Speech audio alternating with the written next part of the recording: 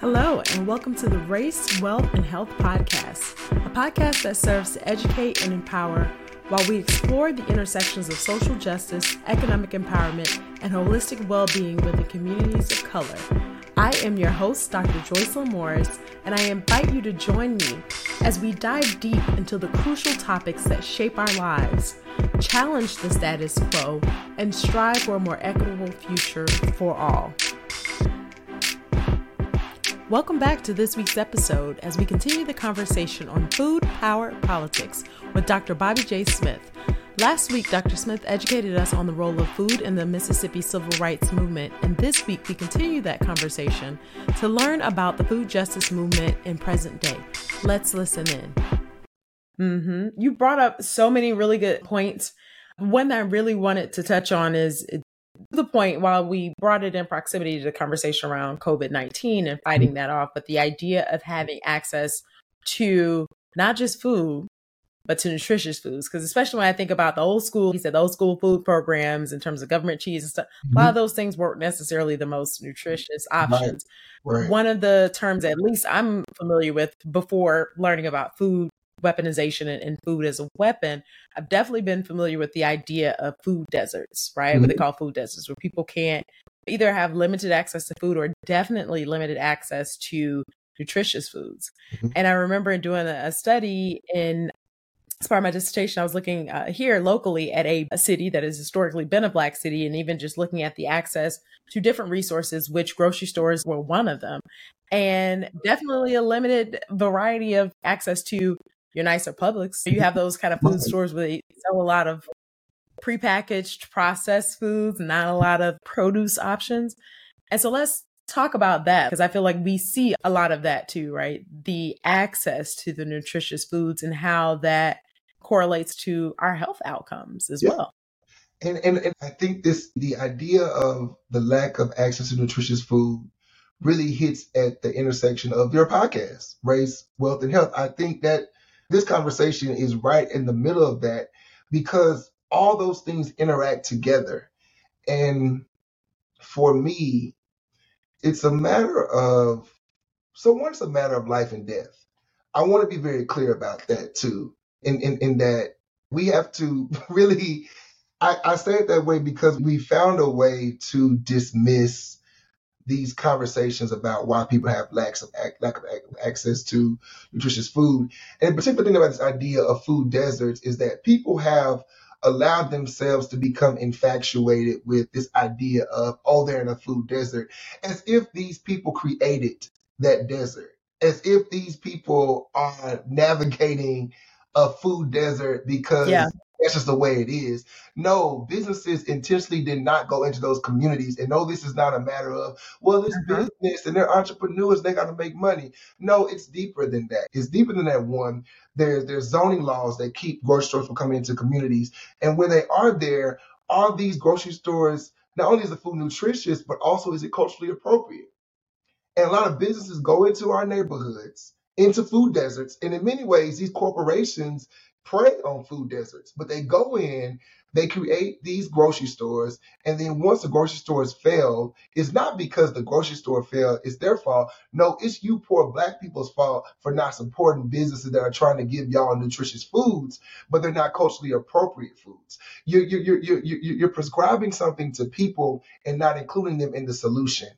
And I think that's give me an example of when we think about it. Like, what's an example of that in terms of like coming into a community but not providing the culturally appropriate, basically not being culturally responsive as a corporation? Right. So, for example, it depends on what type of Black community, and I say that because it depends on whether our people West Indian, are they African? Because also Black, we're not homogenous, so it depends on the background. So, for example, if I'm thinking about my Black American background, it's a matter of there are culturally appropriate foods we grew up eating. For example, collard greens and types of peas and types of vegetables that are inherent to our diet.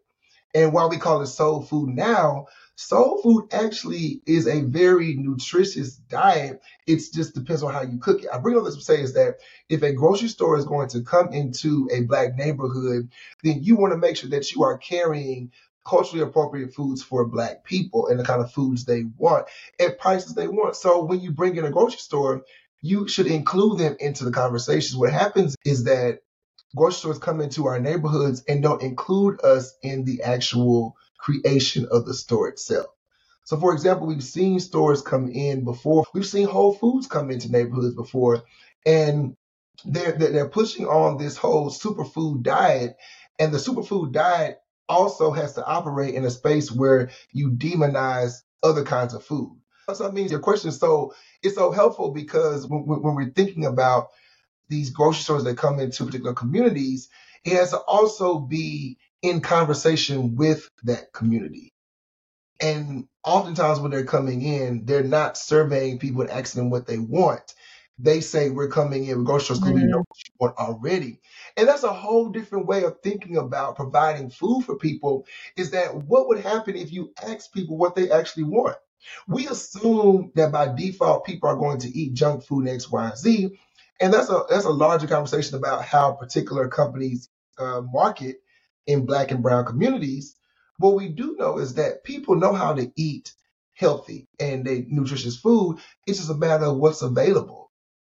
And while we call them food deserts, a lot of these food deserts, there's a prevalence of cheap and highly processed foods and fast foods in these food deserts. So while there are no grocery stores, there's food in these food deserts.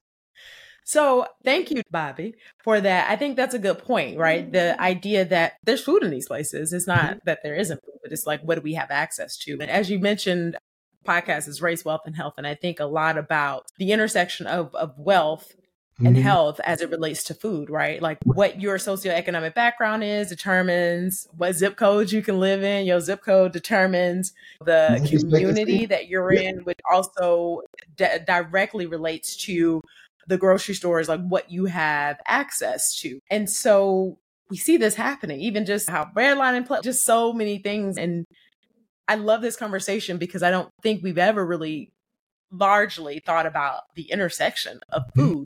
And to your point, even when you brought up in the first episode about the conversation with President Johnson and even these grocery stores, I just think about the idea of, we have to remember we live in a capitalistic society. And so it makes sense.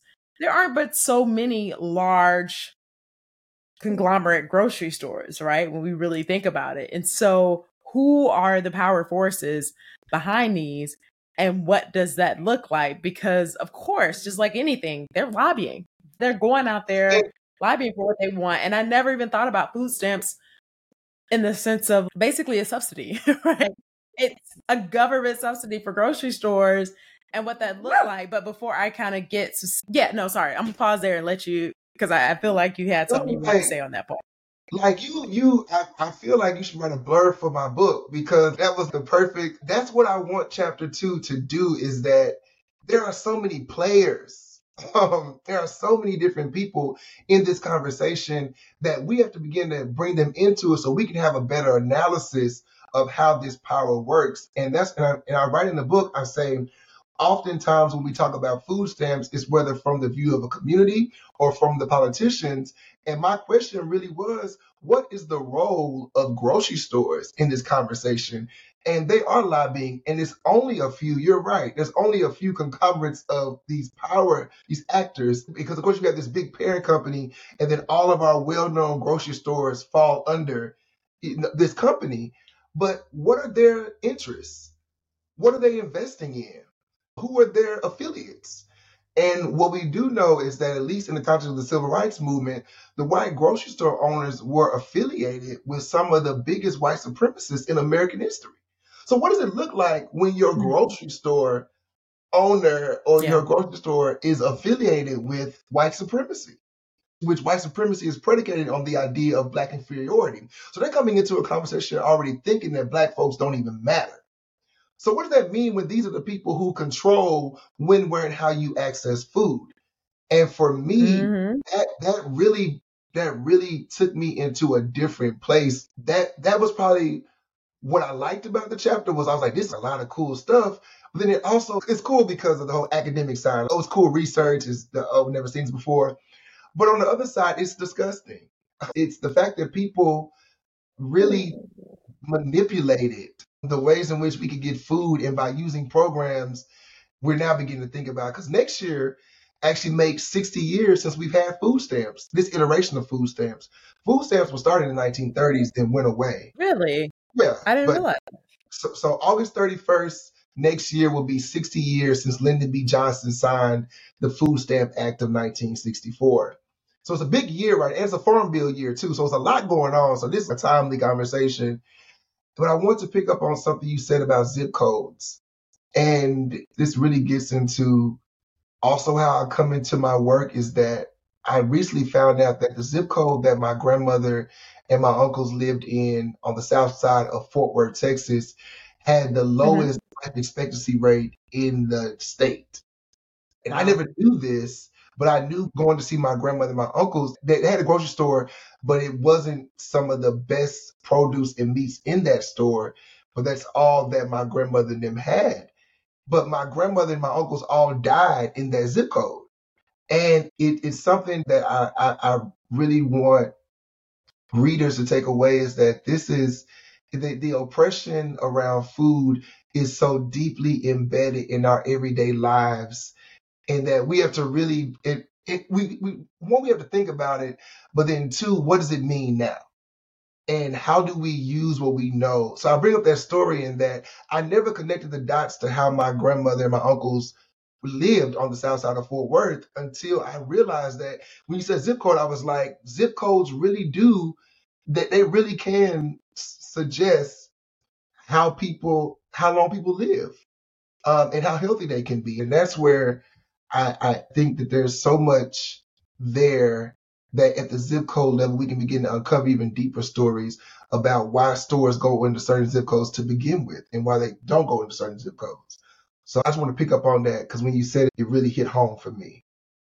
Yeah, absolutely. And as we continue bringing the conversation to today, right, we Yeah. talked about food deserts and what shows up. But I think one of the things you mentioned and I wanted to touch on, because as a person who's certainly working on their, health, as you mentioned earlier, just the idea, what I think we see a lot in the health and wellness space today, and I follow a few nutritionists online and they talk about it, is also the demonization of certain types of foods.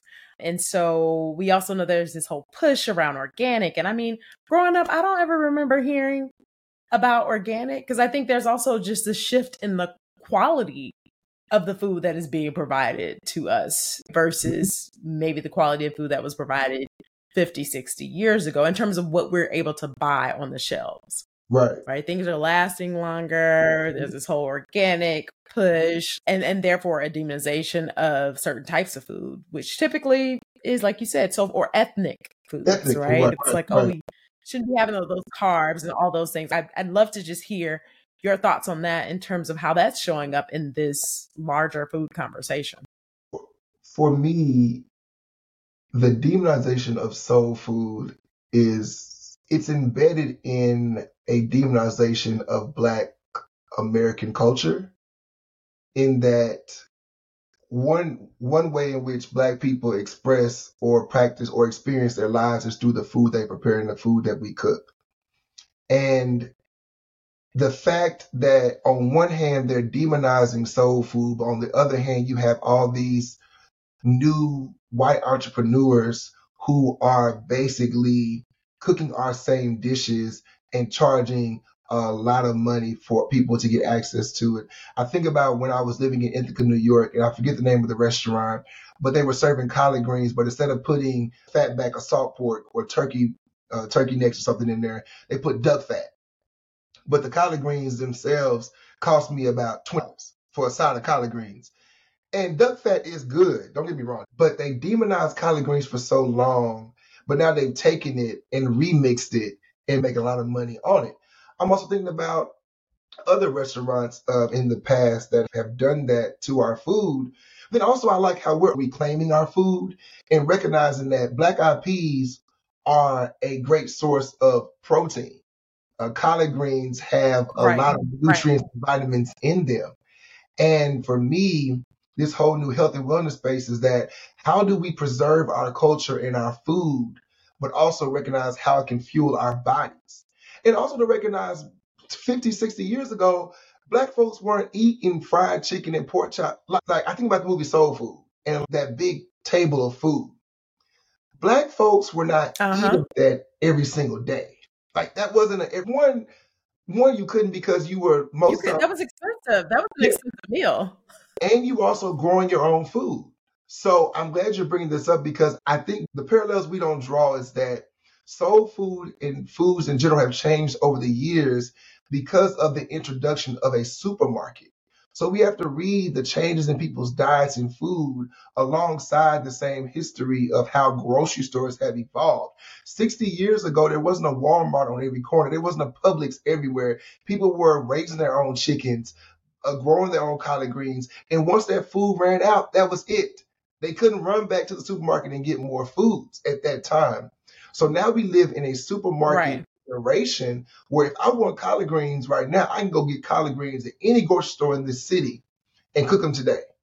But that's not how it was years ago. So Never mind whether or not they're actually in season, because that brings in a whole I right. remember my grandmother growing up, we would buy collard greens and she would say they too tough or something wrong with them because they're not in season. And you hit it right there is that we were used to Because eating I think about that with the idea of organic, right? We naturally ate, and correct me if I'm wrong, but I feel like what everyone is pegging as organic is how we naturally ate back in the day. Things were fresh. Things were not used with a whole bunch of pesticides. That was how right. food was very, and we're seeing the effects of that in all of these new health conditions that are coming up and all of these ailments that people have because the quality of our food has gone down. And what I like about this conversation is that when you were speaking about organic, how we used to eat versus how we eat now, is that also when people were growing their own soul food in quotations and eating it, it didn't have hormones in it. The chickens weren't injected with things. So now we're trying to recreate a soul food diet with chickens that have been injected with hormones and chemicals and pesticides on the vegetables. So again, we can't read the evolution of soul food or Black culture's diets without reading the evolution of the kind of foods that we have to buy to adhere to our particular cultural diets. So while we like fried chicken, the chicken is no longer a yard bird. You're no longer going to the backyard, getting the chicken, wringing the neck, defeathering it, and then boiling it down, and then cutting up the meat. Now you're going to a grocery store that the meat has to look a certain kind of way for you to even buy it. So those who are in the whole food science world recognize that food has to look a certain way for folks to even want to buy it. So we're eating the same. The culture is still there, but the quality of the food is not the same. As you made very clear, is that we didn't call it organic or free range. It wasn't free range, grass fed, this whole thing. But there's so much money to be made. Yeah, like it's like, of course, the chicken was everything. We didn't have no cages. Oh, then we had chicken coops, but the coops were designed for the eggs. There's a whole like thing behind it, and you're right that the quality of food has changed, but also this pushes us or forces us to have a conversation about the evolution of grocery stores in our nation and how the introduction of grocery stores, TV dinners. But that was, and then that intersects with diet culture, right? Because again, a lot of the nutritionists I've been following are kind of anti these fads, and diet culture drove, and it's still driving food, right? Fat free. And there've been all the documentaries out there that really show you that all these things, like if it's fat free, they're pumping it up with something. It's either salt or sugar. Yeah. They're always compensating for taste. Whenever they remove something, they putting something else in there. And the government and the government regulations around certified organic, they make enough space for at least 5% or something of it. It doesn't have to be fully organic. There can be a little bit of something in it as long as it's up to a certain level of being certified organic. So that's why when we were talking in the intro call, we talked about reading labels more and how we have to really start reading the labels of our food if we want to know what's in it. And to that point, to give our listeners practical tips, what are some of the things that they should look out for? Yeah, when it comes to reading the labels and just thinking about the food as we continue to try and unpack this larger thing that is at play, what are some of the things that our listeners can start doing tomorrow even in order to move us in a better direction, whether it's how we're shopping at grocery stores or if we're supplementing shopping at grocery stores by shopping at smaller markets or etc.? I think for the listeners, if something you could do immediately in terms of thinking about going to the grocery store, it's a matter of you have to have the leisure too. So this is a leisure conversation too, is that also you have to have the time to actually sit down and meal prep, or the time to sit down and write down what you're going to eat. And that is a luxury. People who are single parents or are caretakers for their family members don't have a lot of time to be at the grocery store. And when they do go to the grocery store, do they have transportation? So I know people in my family who have children, they tend to make a grocery list. And they're trying to get enough food to ensure that they can live an active life, but also their children can as well. So one of the tips you do is that when you go to the grocery store, really figuring out what you want to eat and what do you have the capacity to hold at your home. Because I don't want to assume all your listeners have kitchens. I don't want to assume they all have refrigerators. And what we do know is that there are a lot of people who live in conditions where they don't have places to store food. So I think one of the biggest things now is to take inventory of what you're able to do at home. And do you want to eat more salads? Or ultimately, what is the goal of you wanting to eat differently or eat better? And I think that's before you even get to the grocery store, having that kind of conversation. So when you go into the store, you can make informed decisions. For me, grocery shopping is a byproduct of a longer thinking exercise, if you will. And I don't think that people take a lot of time to think about a game plan for the grocery store. When I go to the grocery store, I have a game plan. People think I'm on a mission. I'm not speaking to people. I'm going to get this salad. I want this wing bar. I want a rotisserie chicken. I want Gushers because I got to stop eating Gushers, but I still want Gushers. So I'm going to get my Gushers. I'm going to get my cranberry juice, and I'm wrapping it up. So when I go to the grocery store, I'm already on a mission. But I thought about it before I got there. And for your listeners, I think really taking more time and care in what you're purchasing at the store and thinking consciously about that and not being seduced by the layout of the grocery store. There's the whole food psychology piece to this that we are not going to get into, but grocery stores are designed a certain kind of way to attract a particular type of buyer and to get you distracted, which is why I'm on a mission when I'm in there, because I know they're out to you know what I'm saying? And don't go hungry. And don't get distracted in those checkout lines when they have those little quick pickup things. You be like, oh, let's look. No, don't do it. I was really at the store the other day, and a woman in front of me, we were all just doing really good. And then she picked Starburst, and I was like, well, I need Starburst too. And then a woman after me, she picked it up too. Next thing I know, we've added 4 or 5 things to each of our carts that we had no business getting. So for your listeners, and even for me, is that having a game plan when you go to the grocery store. And if you have a goal of how you want to eat, then stick to that goal. And maybe it might look like if you have the means to maybe do Instacart, because then you won't be forced to be caught up in the store and you have to get what's on your list. But again, I don't want to assume that all your listeners have the luxury of living like that. Yeah. So let me tell you, I don't. Between those delivery fees and the way they mark up the prices, because they're cheaper at the grocery store than they are on said platform or any of the platforms, honestly. So that's why I missed when a particular store was a part of a Prime deal and there was no markup on the groceries. So the finance part of me, the wealth part, be like, I can't rationalize these extra fees. Look, I put it all back in the cart for $9.99 shipping, right? That's true. For $9.99 service. So it's all going back. Never mind. Never mind. I'm going to go myself, right? But no, fair point. I think you bring up a really great point. I think the one thing I want to encourage or double click on is the idea that wherever you are is where you need to start, and the understanding of everybody's not going to have access to the same things. And I'm really glad that this conversation was one that is for everyone, not the idea that, oh, you need to be eating like this or this is what you should be doing. The goal is not to shame anybody. If you have to buy those processed, there's nothing wrong with that. If you buy an organic, it's nothing wrong with that. Even if you do your research, there are certain things that they really say are more important to get organic, and it's not all things, right? If you have to pick and choose. But the goal of this conversation is to say to just try and be more informed when you do have some downtime, learn a little bit more about it, research a little bit more to just understand it and to be able to critically think about our choices and what we're doing. And so with that, before we wrap up, I just want to know what's next from you, Dr. Bobby. So we got this book releasing soon. What are you working on? So I'm currently working on another book, my next book. So early in our conversation, in episode 1, I talked about the African-American food and agricultural experience. So this book is about the food experience. My next book is about the agricultural experiences of Black people, but I'm thinking about it through the context of youth. And in the first book, chapter 4 talks about how rural Black youth in Mississippi are continuing this food story that their predecessors, their ancestors created, this cooperative, and they're continuing this story today.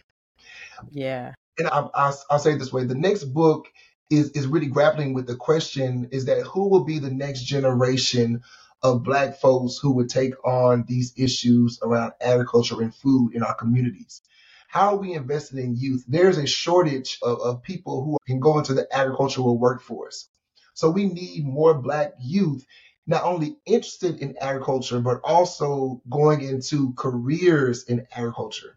So my next book is looking at how in the past, Black communities have placed youth at the center of a larger agrarian agricultural agenda and what that looked like for their communities and how we can use that as a blueprint, as a model to get Black youth back involved in agriculture today. We do not push our younger Black people into thinking about agriculture. And this is not just, I'm not saying everyone needs to be a Black farmer.